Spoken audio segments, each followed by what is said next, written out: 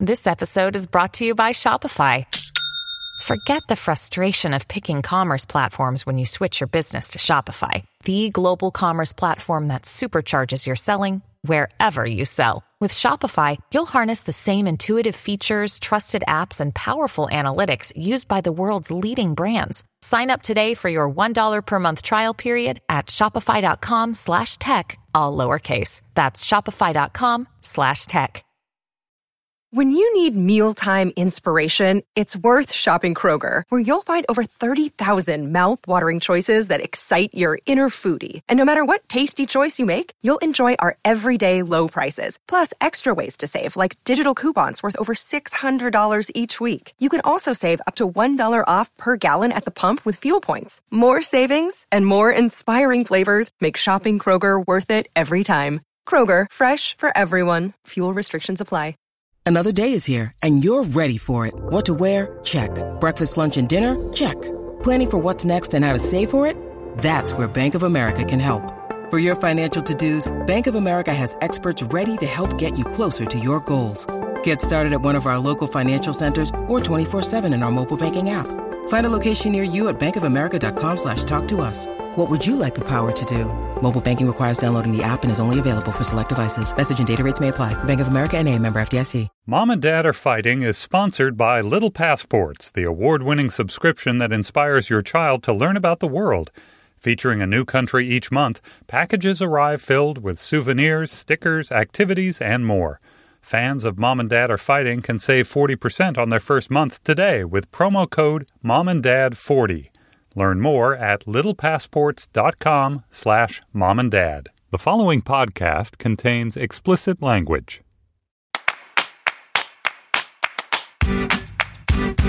Hello, and welcome to Mom and Dad Are Fighting, Slate's parenting podcast for Thursday, November 6th.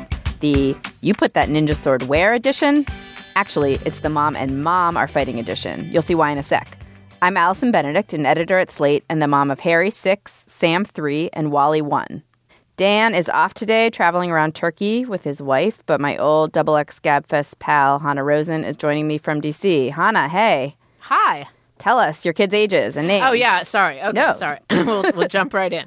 I'm Hannah Rosen, and I am the mother of Noah, who is 13, Jacob, who is 11, and Gideon, who is 6. Thank you for coming on. Totally fun. Okay. On today's show, we'll talk to family doctor Mary Kohlbrenner about what is normal childhood sexual behavior and what is not, and get her thoughts on the what I think are ridiculous allegations that Lena Dunham sexually abused her younger sister. Then Emily Bazelon will join us to talk about teens and phones. When should they get them? Should parents police them? How worked up should we be about sexting? All that good stuff. Plus, parenting triumphs and fails, recommendations, and a listener call about Jesus' birthday. We will also have a special editor-in-chief parenting triumph or fail in our Slate Plus segment. Julia Turner, Slate's editor-in-chief, will join me to tell me about a triumph or a fail. So if you haven't signed up for Slate Plus already, now is the time. 2 other announcements, and the first one is especially important today. Those of you who listened to our last episode, Hannah, did you listen to our last episode? Mm-hmm. Okay, then you also heard Dan express his, I believe the words were, secret disdain for stay-at-home parents. Understandably, this pissed a lot of you off. Unfortunately, Dan is away this week, so we can't discuss it on today's show, but I just wanted to let you all know, those of you who wrote in and called in, and those who just stewed at home, we heard you, we read your emails, we listened to your calls, we've been talking about it, and we will address the subject, the tensions, and unpack Dan's secret disdain, read some of your very heartfelt and angry responses, and much more next episode. So thanks for, being great listeners and being in touch, and we will talk about it next episode. Also, the regular plea, please subscribe to Mom and Dad Are Fighting in iTunes or your favorite podcast app, and please keep spreading the word. Okay, on to triumphs and fails. Hannah, you're up. Oh, man, I have an epic fail. Oh, yay. since we're talking about teenagers, I will share it. So it's Halloween. We're all getting dressed up. And Noah, who is, again, my 13-year-old daughter, decides she wants to be Hillary Clinton kind of on the spot. She's putting on, because she just bought a red jacket. So she's putting on the red jacket, asking me if I have red pants, which, listeners, I do not have red pants. And we're in the bathroom, and she starts to put on makeup. Like, she puts on some mascara and some eyeliner. And I look at her and I say, "Oh my God, you look so much better." So she says, "You're not supposed to say that to your 13-year-old daughter." And I say, "Yes, I know that." And we laughed, and it was okay. I have said worse things, but it's okay. Given our relationship, it was kind of a funny moment, but it was pretty, it just came out of my mouth. I want to live in your house. It sounds so fun all the time. All right, I have a triumph. It's a failure of my own child, but I think it's a parenting triumph. Harry had change money around the house. He got $5 for Halloween from an aunt, and he had $1 from something else, and he scraped together 87 cents, and he had $6.87, and he wanted to go to the toy store. And because of last episode when we talked about kids and money, I decided, all right, he has this money. I'm going to let him, if he wants to spend it, I'm going to let him, figure out what that means. Even though I knew we would go to the toy store and all he would want would be Legos, and there are not Legos for $6.87 or even close. And that's exactly what happened. We went to the toy store. There was nothing he could afford that he wanted in the Lego department. He had a total shit fit in the store. I don't know if your kids at this age could still have shit fits. I don't even know. I think... Yeah, one of them could, definitely. All right. Yeah. Well, so he definitely can. And, it would have been incredibly easy to cave and give him a couple of dollars to be able to buy something he liked. So this is a total, pat on the back parenting triumph, because this is exactly what anyone should do, but I didn't cave. I let him, he made a scene. I dragged him out of the store. I felt like I did the right thing by not letting him have any more money. Oh, man, you're hardcore.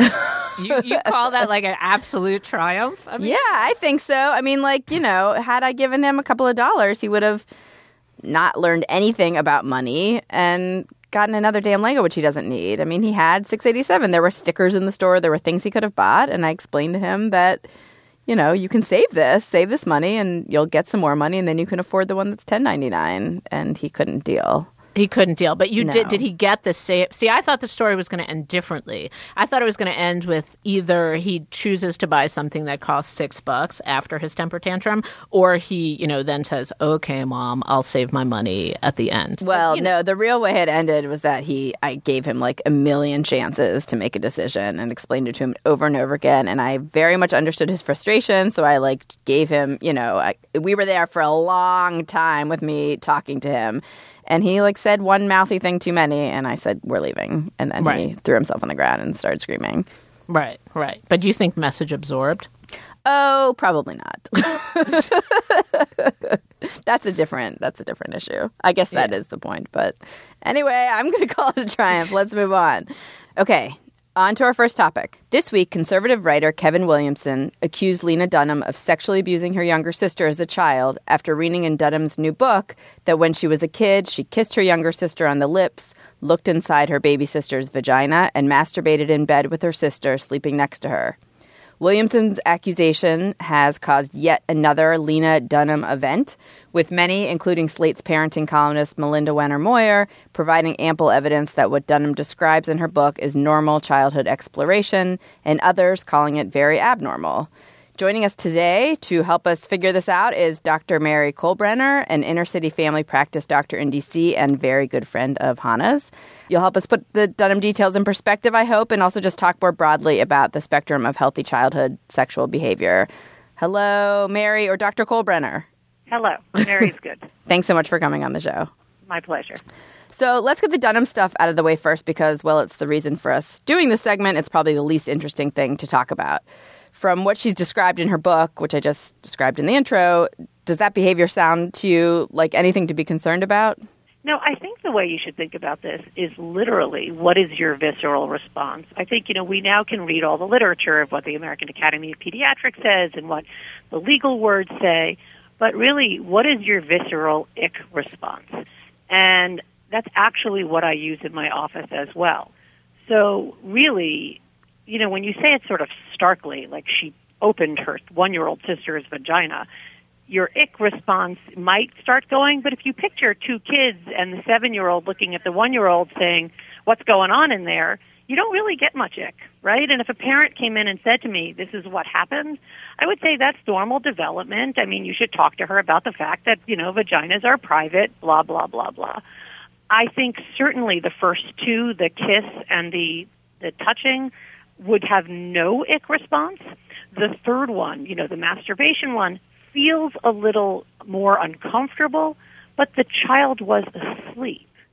Right now, this gets you in a little bit of gray territory, but not really great territory. It really all seems developmentally normal. And any parent coming into me saying, this is what's happening in my household, I would talk to them about it, but it would not put up red flags for me. So, Mary, the thing that I was thinking is the difference between the first and the second is that we impose sexuality even on kids' genitals when they're not necessarily thinking of it as a sexual thing. It's like more of an exploratory thing. Is that why the masturbation is different than, say, the kissing, which just seems like messing around? Like when people had different ick responses, including some feminists who are concerned about sexual abuse had an ick response to the vagina part. And I wonder it's because, masturbation is explicitly sexual. Yeah, it is contextual. But when I say the ick response, I'm not quite so much talking about, does this offend you, right? Right. And I guess you're right. Everybody has their own ick response.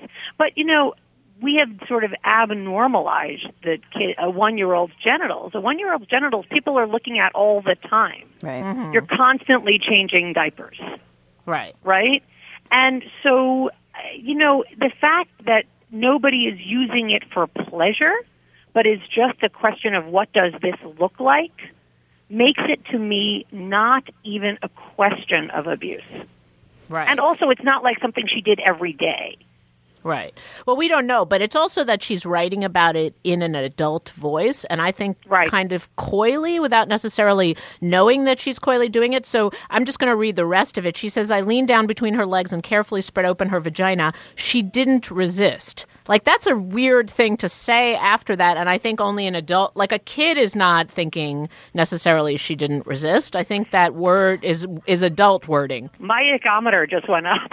Right. But I think that's you have to separate. That's Lena Dunham being Lena Dunham, and that is its own, annoying. I can totally dislike her for that and for trying to, in some ways she gets what she deserves by riling us up with, that sort of language. But the actual acts are the same. Regardless of sort of the way that she phrases it. And that act is totally benign and happens all the time. And if I called Child Protective Services with that one, they would not do anything. So what would make, not to go into the real ick place, what would set off alarm bells? Like, you're a doctor, a mom comes in, she's like, this is about siblings, right? Is it, what if we could make a list of things, age difference, does that set off alarm bells? Siblings are really complicated, especially in my practice where there is so much half-siblings, non-siblings, cousins living in the same house, right? So in the inner city, that's one of the things that predisposes this conversation to hot. It makes abuse more likely, and it makes it something that I have to ask about more often. But the age difference is huge. So age difference is number one, but not age difference. So, Lena Dunham was supposedly 7 or 8, and her sister was 1, but the act itself was benign. But I would say the things that make me uncomfortable are repeat interest. Every time I walk in the room, my 6-year-old son is, trying to touch his 4-year-old brother's penis. Right. Right? Uh-oh. Right? No, every time, right? The every time is a problem. Yes, it's the every time. Okay. And what I would say then, the first thing I do in that case is try to figure out if there are any other sources of abuse in the household. Uh-huh. Right? Not that constitutes the abuse, but what's going on with that 6-year-old boy. Right. Wait, Allison, I just realized something. You said, uh-oh, because your 6-year-old is interested in your 4-year-old's penis or vice versa? Yeah, certainly not every time. But yeah, in the bath, they certainly have an interest in each other's peenies, as we call them in our house. Yeah. I think sometimes I'm like, what? Stop. But I feel like it's totally normal. It is totally normal. But if someone brings it to the doctor, right, that also changes it. It means something about it is making that mother uncomfortable. Yeah. right? So immediately you're already in the ick zone. Right.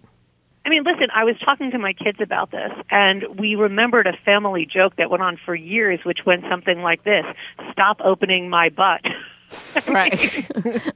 Okay, wait. So other than age, what about gender? Like, does a boy looking at a girl's vagina Gender does not interest me in this at all? Okay. Not at all. Interesting. I mean, I mostly see it with boys, but the real issues where I've seen real things, it's mostly boys as perpetrators, but I wouldn't experience the data differently or the story, the narrative differently. No. Okay, so we have age, we have repeated interests. Wait, I'm sorry. Can I go back? Age difference, or age just like that one of them is old enough for it to actually be not exploring the body, but something more? If you have someone who's past puberty, it's a different conversation altogether. Okay. Right? Period. I just want to go back to sort of what is probably the more common scenario, which is younger kids, like what I was saying, my kids in the bath or whatever, touching each other, looking at each other. I wonder if you just have any advice on what parents, like how much of that should you just ignore because it's kids being kids and it's not something to like make them feel embarrassed or ashamed about, and how much should you address it? I think with a 6 and a 4-year-old, you ignore all of it. Okay. With an 8 and a 6-year-old, you start to say to the 8-year-old, your penis is private. I mean, someone once asked me, I remember this, when do kids girls stop showering with their dads? And I remember thinking it was a deeply interesting question until my daughters got older, and it became obvious, right? We didn't have to enact it. They just stopped.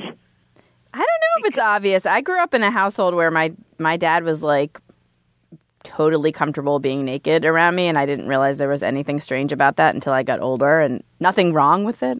I'm just being clear, but like now I realize that most people I tell that think it's very strange, and it didn't feel strange. I don't think we all have the same kind of thing that dings.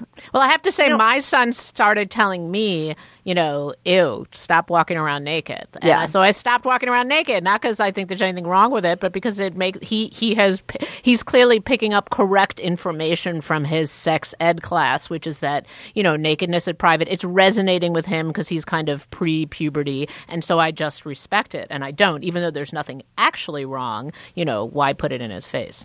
Right. I have to tell you, certainly with small children, I would absolutely say nothing. Except unless, sometimes, in the bath when someone's, like, really interested or, like, you just say, like, even when they're little, you might want to leave. If it doesn't feel good to them, you should stop. It's private. I did stop it when I just recently on Halloween caught my 6-year-old almost narrowly sticking a ninja sword into his younger brother's tush. I stopped that.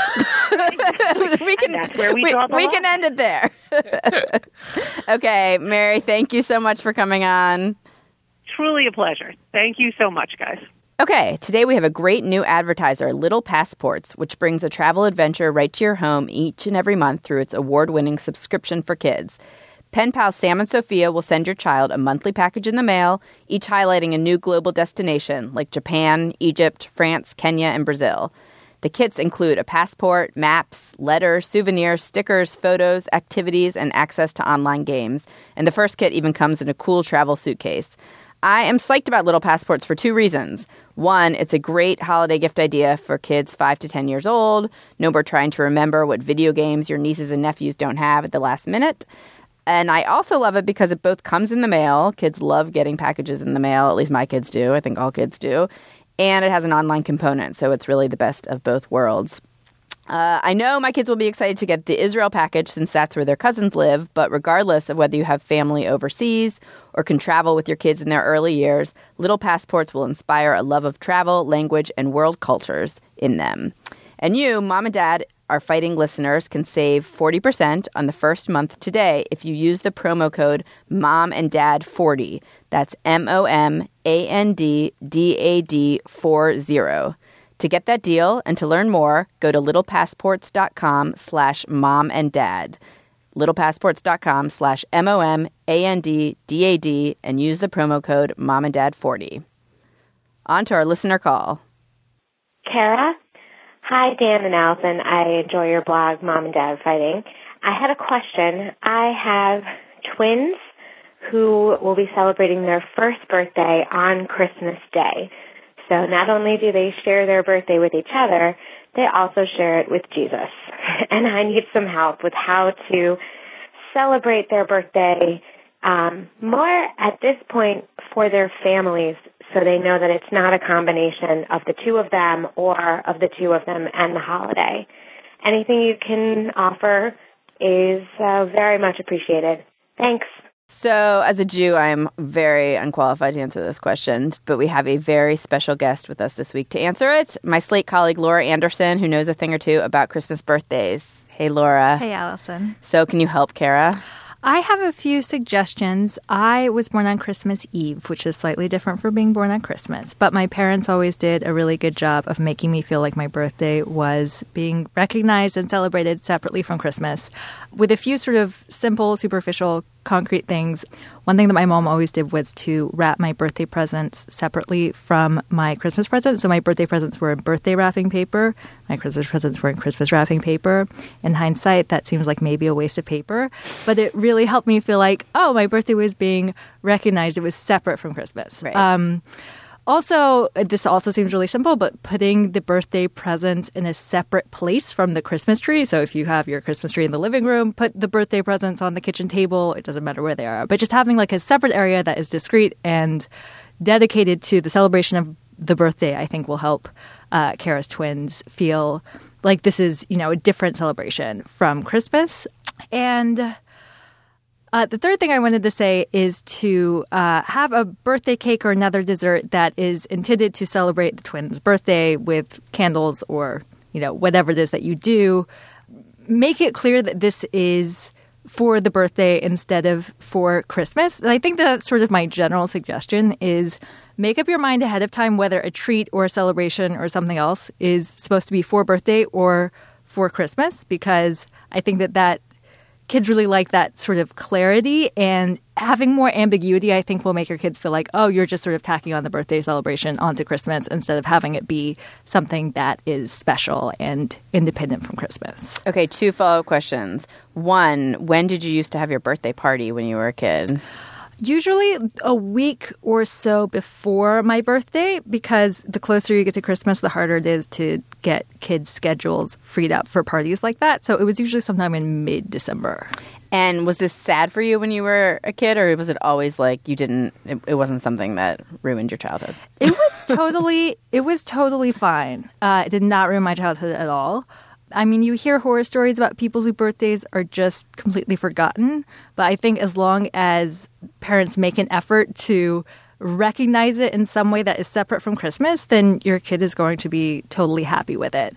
Okay, great. Thank you for the advice, Kara. I hope that's helpful. I hope your kids have a really great birthday and Christmas. Okay, on to our second topic. Recently, I talked to a law enforcement guy who specializes in cybercrimes about parents who give their kids cell phones, and he said, would you give your kid a loaded gun without teaching them how to use it? We were talking about sexting, but the point still stands. About 80% of teenagers and 60% of tweens have cell phones. About half of those are smartphones with easy access to the internet. Parents usually give out cell phones because they want to be able to reach their kids at all times, but kids have their own ideas about what to do with them, which can create all kinds of havoc. So we discuss what should parents do and what should schools do. We're joined for this segment by Emily Bazelon, a political gabfester, New York Times Magazine staff writer, and maybe more relevant for this topic, the author of Sticks and Stones about bullying. So, Emily, hi. Hey, Anna. So let me ask you the first basic question, which all parents wonder about. What age should you give your kid a cell phone? So you've seen the horror stories of cell phones, like the things that can go wrong, the pictures that can spread around. And I'm not, of course, talking about your own child here, but your reporting. Actually, before we start the segment, just tell us the ages and the names of your children, which is how we usually get going on these topics. I have 2 boys. Eli is 14 and Simon is 11. And when did you give them cell phones and why? So we are very big proponents of delaying, and actually this comes even more from my husband than from me. I'm the one who reports out the stories of things gone wrong, but he has a kind of deep skepticism of screens that is goes deeper than mine. So when Eli started 7th grade, he was going to a new school, and he lobbied for a phone. He said, as children do, that everybody had a phone. By 7th grade, it seems like Not everyone had a phone, but most kids had phones. We did not, however, want him to be carrying around a computer in his pocket with access to the internet and a camera. Just seemed like a bad idea. So we got him what we all called a dumb phone, which did not have access to the internet and allowed him to send basically individual text messages. He could have also made phone calls and gotten them, but he is not interested in speaking on the phone like every teenager I know. So he couldn't group text, he couldn't go online, and he couldn't do any social media from that phone. He had it for 7th and 8th grade. He complained about it sporadically, and then over the summer before 9th grade, really started campaigning for a smartphone. We had a fight. My husband really did not want to get him this phone, still felt like it was a bad idea. I felt like there was so much social capital, particularly in group texting as a way of communicating among kids, that it was okay. And I also felt like he could handle this phone. So now he has an iPhone at the age of, 14 and a half or so. And my younger son has no phone and has not asked for a phone, in fact. In the 2 years that he had the dumb phone, was that the reason you gave him that phone was to let him feel like a little bit of phone freedom, or really so you could be in touch with him?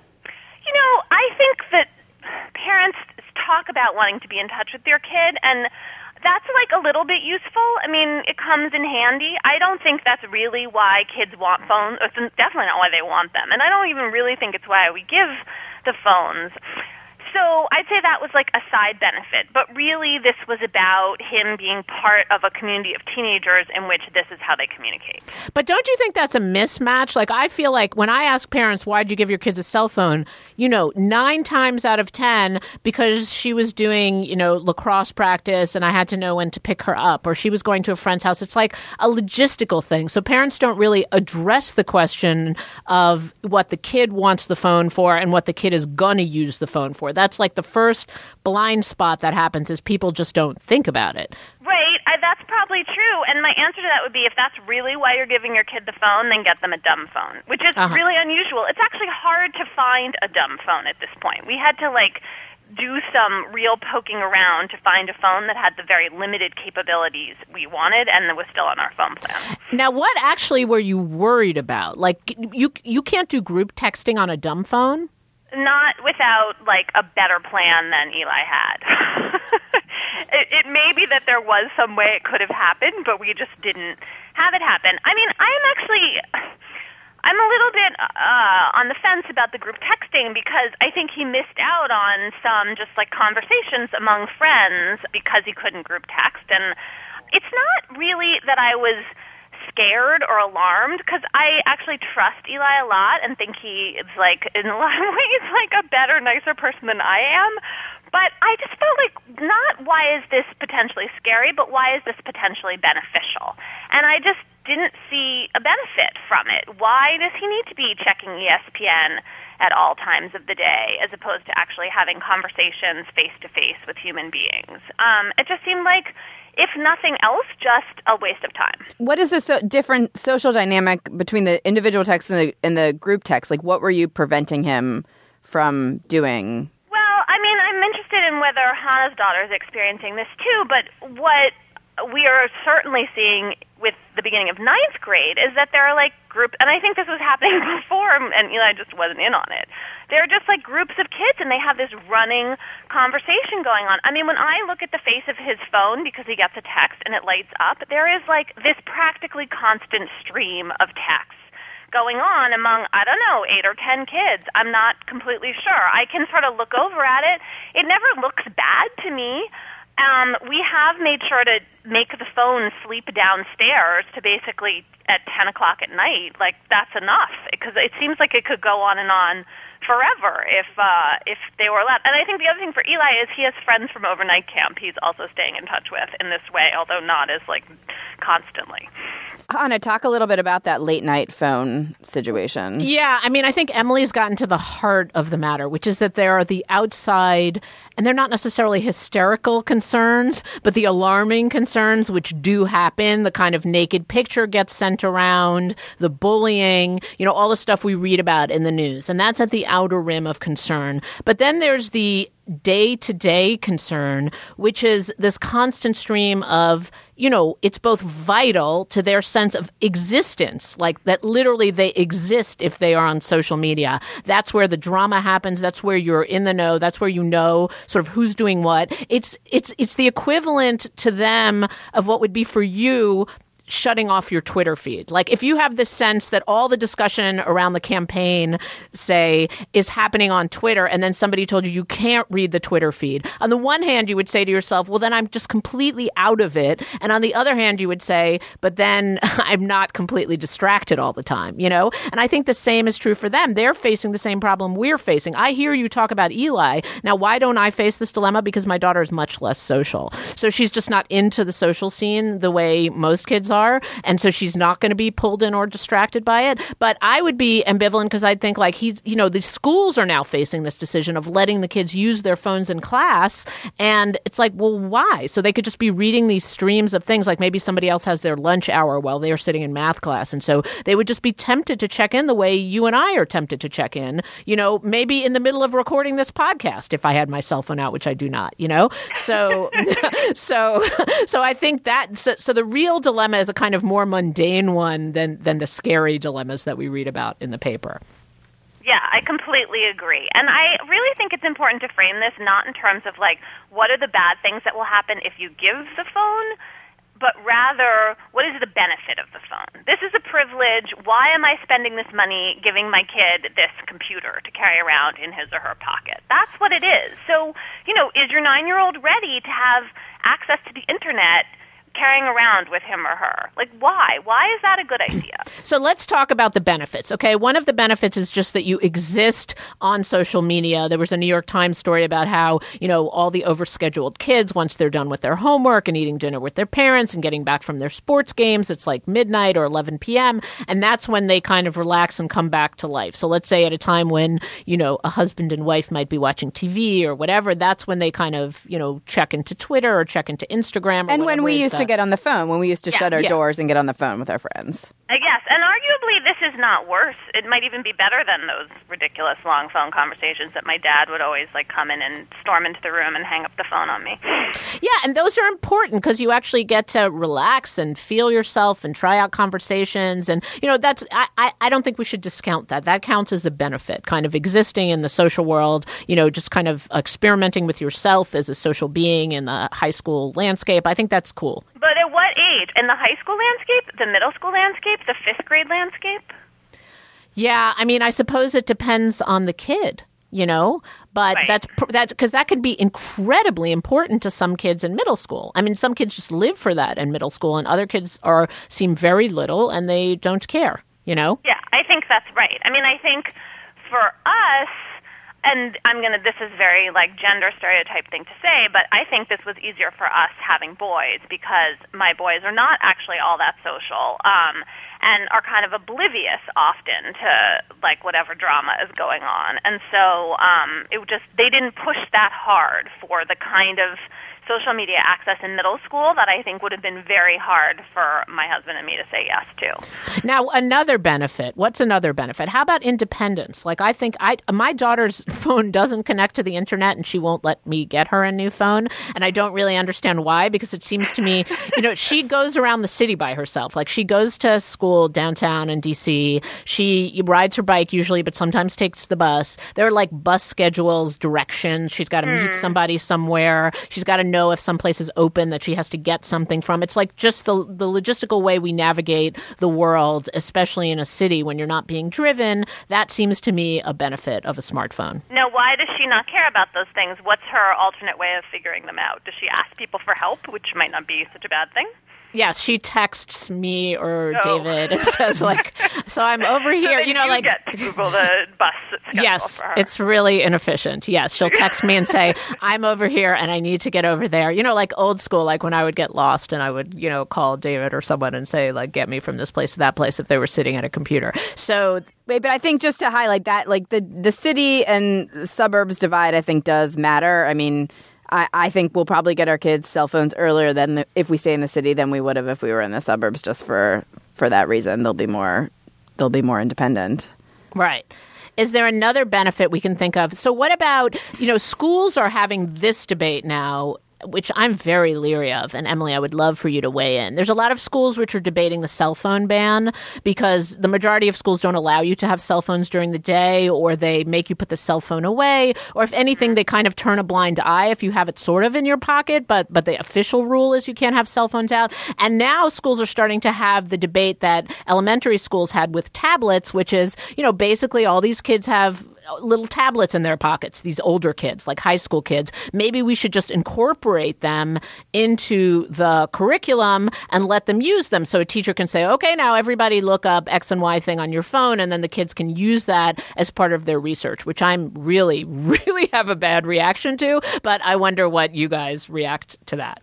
Oh, I think it's a terrible idea. I mean, maybe there's some research out there I should be less reactionary and more open-minded, but I mean, at Yale, where my husband teaches, more and more faculty are they're banning laptops. They're banning any device from the classroom because they go around and kids are on social media or playing poker instead of paying attention. There is a way in which these devices, they're incredibly useful and helpful in so many ways. They are also they're like a ADD, wonderland of a place where we are constantly distracted. And so to me, the idea that there would be enough benefit from, looking up some speech Romeo gave to Juliet once in English class to justify having the phones in school just seems like a terrible idea to me.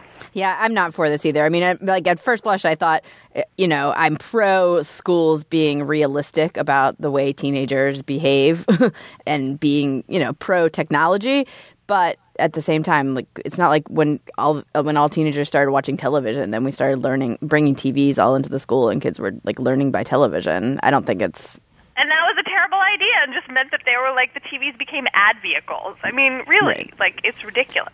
Yeah, it seems to me a don't ask, don't tell policy or whatever you want to call it is sort of the best. But they all kind of have their cell phones out. They take them out at lunchtime. That's plenty. They check in with their friends. They text their moms, whatever they're going to do during that lunch hour, or they check them quickly between classes in their lockers, and that's good enough.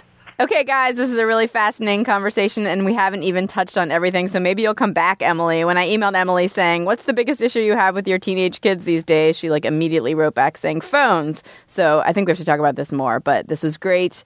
Thanks for coming on, Emily. You are so welcome. All right, on to recommendations. Hannah, you go first. I'm going to recommend a game. This is a game that's particularly good if your kids are slow to warm to other people. It's a game called Quelf.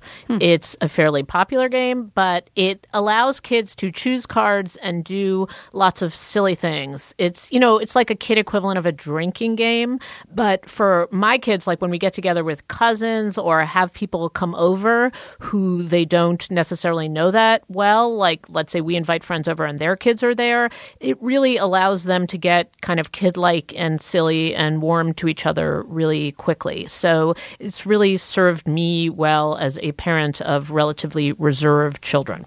Okay, that sounds cool. I'm going to recommend slot car racing. Have you ever taken your kids slot car racing? My parents took slot car racing is in New York, and I don't know where else they have it, but there was a period when my little kid who was really into cars just totally drooled over some slot car track. I think it was in Brooklyn, actually. Well, maybe it was where I took my kids this weekend, which is called Buzzarama. But assuming there's slot car racing in other places in the country. I hope I'm not recommending only a Brooklyn thing. But it's really fun. We went to this place that probably has not been touched or cleaned in 50 years. But it just has a bunch of different tracks where your kids each get a remote and these little metal cars that have little slots at the bottom of them, or little, pieces of metal at the bottom of them that you stick into a slot on a track. And they race them with their friends or with whatever other kids that they don't know but end up playing with and racing with and fighting with at the track. And it was a really fun thing to do on a rainy, cold day, and much better than Chuck E. Cheese or anything like Chuck E. Cheese. So slot car racing, highly recommend. And that's our show. Please email us at momanddad@slate.com with your thoughts about today's show, parenting tips, and suggestions for future topics. Please subscribe to our podcast on iTunes. And please call us with your questions at 424-255-7833. Thanks to our producer, Ann Hepperman, to the managing editor of Slate Podcasts, Joel Meyer, and to Andy Bowers, executive producer of all Slate Podcasts. Thanks to our guests, Dr. Mary Kolbrenner and Emily Bazelon. Thanks to intern Laura Bradley for helping us with research. And thanks to you, Hannah. Totally fun. My pleasure. Anytime. And thank you all for listening.